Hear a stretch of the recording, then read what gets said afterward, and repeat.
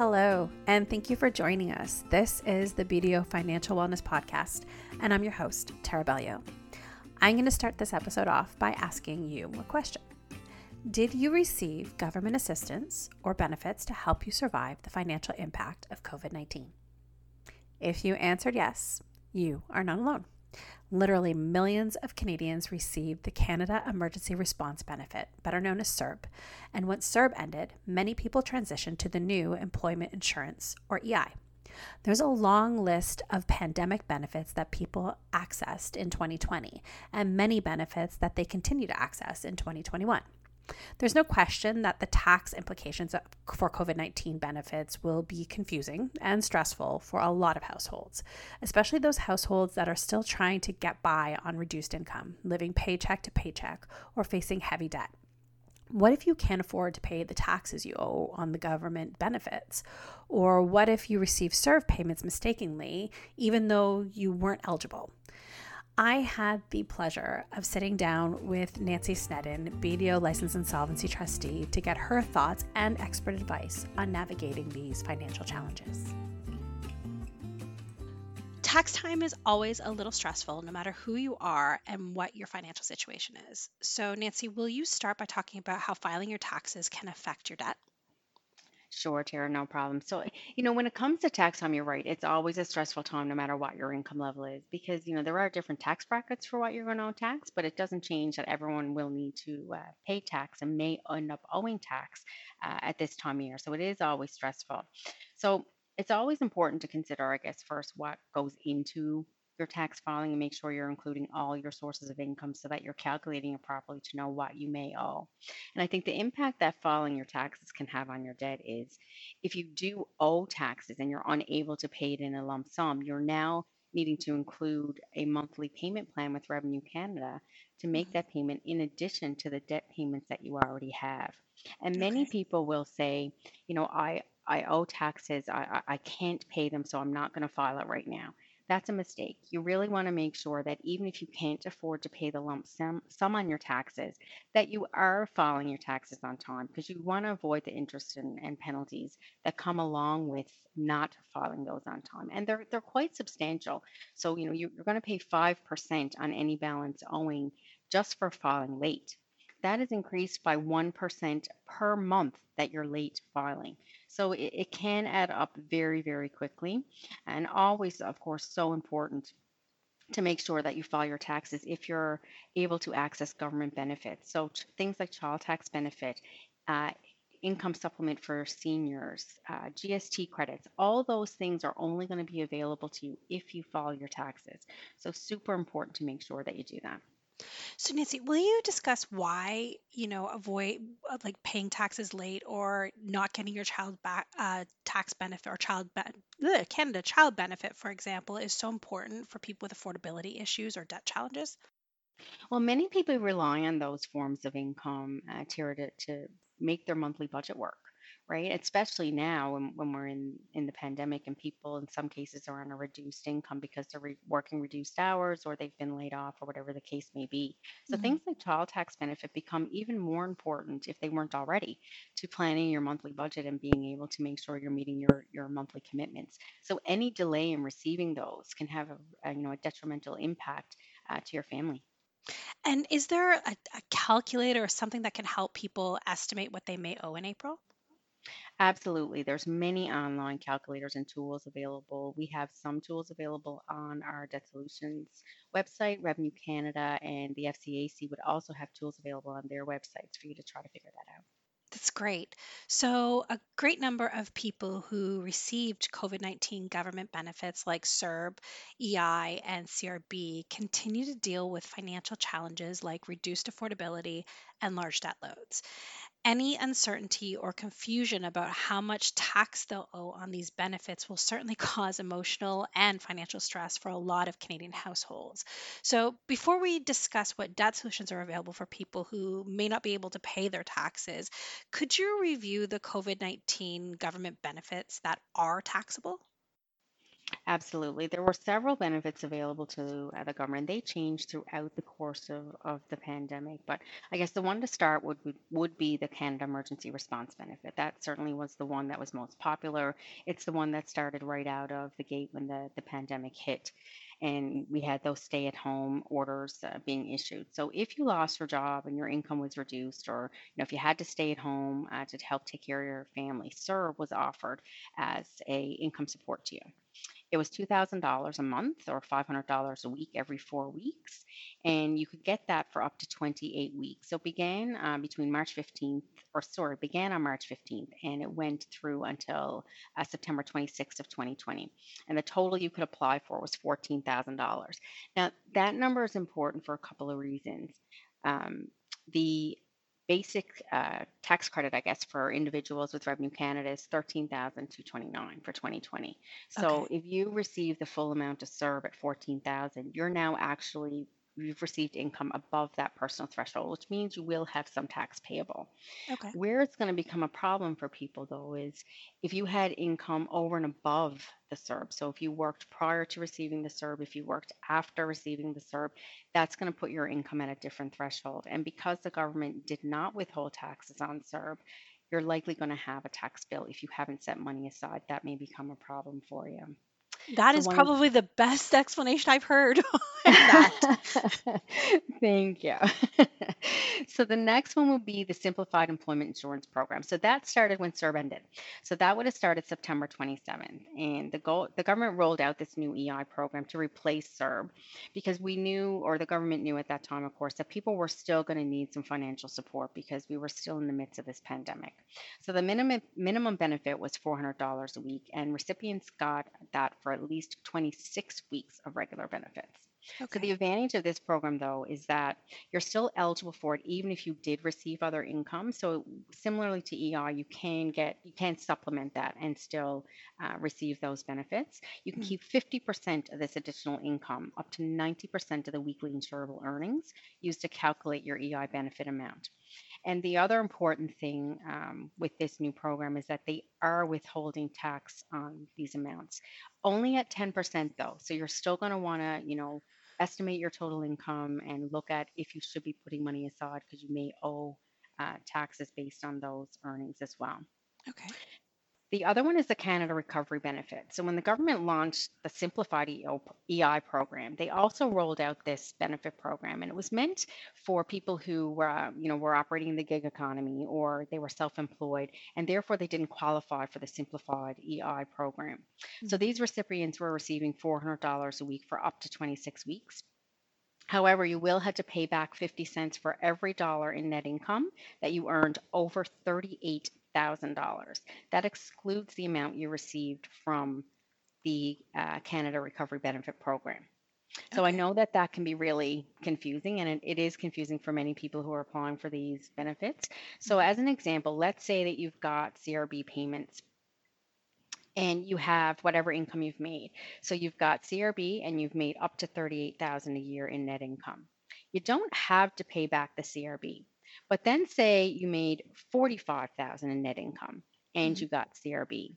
You'd be $7,000 over that $38,000 threshold. So because of that, you'd be reimbursing 50% of that net income you earned over and above the 38. So you're going to be paying back the $3,500. That makes sense. So there's a couple of others, of course, that the government has out there. One is the Canada Recovery Sickness Benefit, and the last one being the Canada Recovery Caregiving Benefit. So these two are if you couldn't work due to COVID-19, whether employed or self-employed, and don't have a paid sick leave program, or you have to miss work because you're taking care of someone Mhm. with COVID-19. So they provide for $500 per household, not per person, with regards to the caregiving benefit.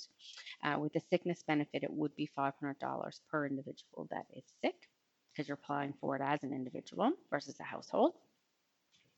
Um, CRA is also withholding tax on those, but again, it's at a 10% threshold. So, depending on your level of income for the entire year and what tax bracket you fall into, you may still end up owing taxes after receiving those benefit amounts. And I guess the final one is the Canada Emergency Student Benefit. So this benefit actually closed on September 30th of 2020, but it was for post-secondary students and recent high school or post-secondary graduates. Applicants got $1,250 for a 4-week period up to a maximum of 16 weeks. That Mhm. program went from May 10th to August 29th. So if they had dependents or had a disability, they could receive as well an additional $750 for that 4-week period. But it was it was not taxed at source. So Okay. similar to the Canada Emergency Response Benefit, students who receive this money, they're going to want to see, the income they had prior to, the income they received after, and they may end up owing taxes if they haven't set money aside or they're over that sort of 13,229 income threshold. Okay, so what should people do if they want to know what they owe? What if they can't afford to see an accountant? Is there nonprofit tax assistance for people with a low income? There are many organizations actually across the country that set up tax clinics. So I would, ask your city and see if there's any clinics that are set up in your city that they're aware of. The other important source for people would be CPA Canada or Okay. their provincial CPA Institute. All the CPA institutes in the country do have tax clinics for low income and seniors. So you do have to sign up for them, and it is by appointment. They're not walk in clinics for the most part, Mhm. but reach out if you need some support in filing your taxes and find out if you qualify. Great, thank you for that. So, Nancy, let's talk more about the Canada Emergency Response Benefit, better known as CERB. According to federal figures, 8.9 million Canadians received CERB. So, I'm sure a lot of our listeners are concerned about the effect of CERB on their tax situation. Inevitably, there are people who receive CERB overpayments and some who receive CERB payments even though they weren't eligible. For anyone who has received those payments, has received, sorry, CERB repayment notices from CRA or who believe they may have to make CERB repayments, what steps do you advise they take? So, regardless of whether you can pay the debt or not, as I said, it's important to reach out to Revenue Canada. Communication is always going to be the first step. You need to speak with them, acknowledge that you understand you have this debt, and try to come to a payment arrangement with them. In most cases, Revenue Canada will work out a payment arrangement with you that you can afford, especially in these uncertain times with the pandemic. My understanding in the media that I've seen and the press releases and stuff that I've read is that, Revenue Canada is going to try to work with individuals on this. Important to note, though, that they will still be taking collection efforts as they do with any other debt at some Mhm. point in the future. They're not doing them as of today, but it is debt that would qualify for those collection efforts. So they can garnish your wages, they can place liens on your assets, and they're one of the only creditors that is able to garnish sources of income like EI and pensions and that kind of thing. So even pension income is not out of the purview of Revenue Canada when it comes to collection efforts. Okay. So if you come to the point where you can't come to an arrangement that's affordable to you with Revenue Canada, or you come to the arrangement but you get down the road and you're finding that it's not manageable and you actually are still struggling to meet that payment commitment in addition to the other commitments that you have, talk to a Mhm. licensed insolvency trustee about your situation. I mean, it never hurts to have a free initial, no obligation consultation with a licensed insolvency trustee. At least then you're going to know what your options are, whether or not you avail of those options at that time or at a future date. You're making an informed decision about what the best course of action is for you. And what about self employed workers? So for self-employed workers, there was a minimum threshold in net income that they had to meet in order to qualify. So your net income had to be a minimum of $5,000 for the 12 months preceding the pandemic. Now, as with most self-employed individuals, you're putting through your business expenses to reduce the amount of tax that you're going to have payable on your income. That is, under the law, it's under the rules of the Income Tax Act. It's, you're fully eligible to do that. One thing that they may want to talk to their tax accountant about is, does it make sense to file an amended tax return? so that you can meet that $5,000 requirement. Now, it may or may not make sense. You're definitely going to want to get professional advice from your tax accountant on whether it does make sense for you to take that option, but Mhm. you're then going to weigh the interest and penalties and tax you may owe on that additional income due to the amendment versus the repayment amount under CERB. Great. So, for those people who owe taxes on CERB income or must repay CERB payments, what should they do if they can't repay what they owe by the tax deadline?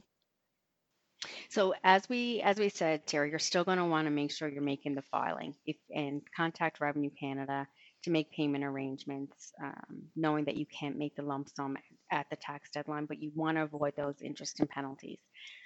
If you're unable to do that, reach out to a licensed insolvency trustee, like I said, to find out what your options are.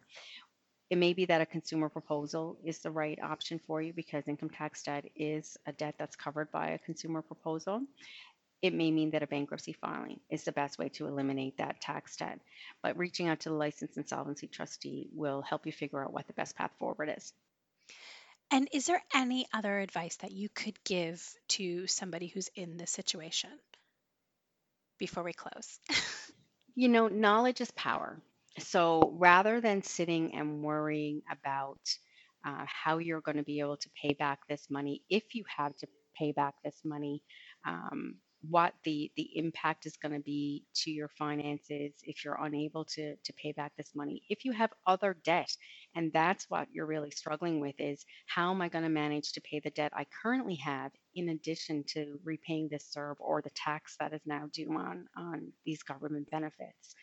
And the best way to relieve that stress is to have a conversation. So if you want to do some research online, I always recommend that, that's a good first step because then you're educating yourself a little bit, but you're also then equipped to know what are the questions you want to ask when you do sit down with someone to talk about your personal financial situation. There's some great knowledge building tools on the internet. As I said, the FCAC has a great website that you can visit. We have a lot of information on our debtsolutions.bdo.ca site, a lot of blogs around CERB and tax repayment as well. That would be beneficial as an educational tool. But nothing can take away the importance of meeting with someone who's a professional who can talk to you about your specific situation so you know exactly what the impact is for you and your family. Thank you so much again, Nancy. It's always a pleasure talking to you. Thanks, Tara. My pleasure. I want to thank BDO Licensed Insolvency Trustee Nancy Sneddon for joining me today and you for listening. For more financial wellness podcasts, along with videos, debt management resources, tools, and expert advice, visit our website, debtsolutions.bdo.ca. And remember, we are here to help you turn the page on debt.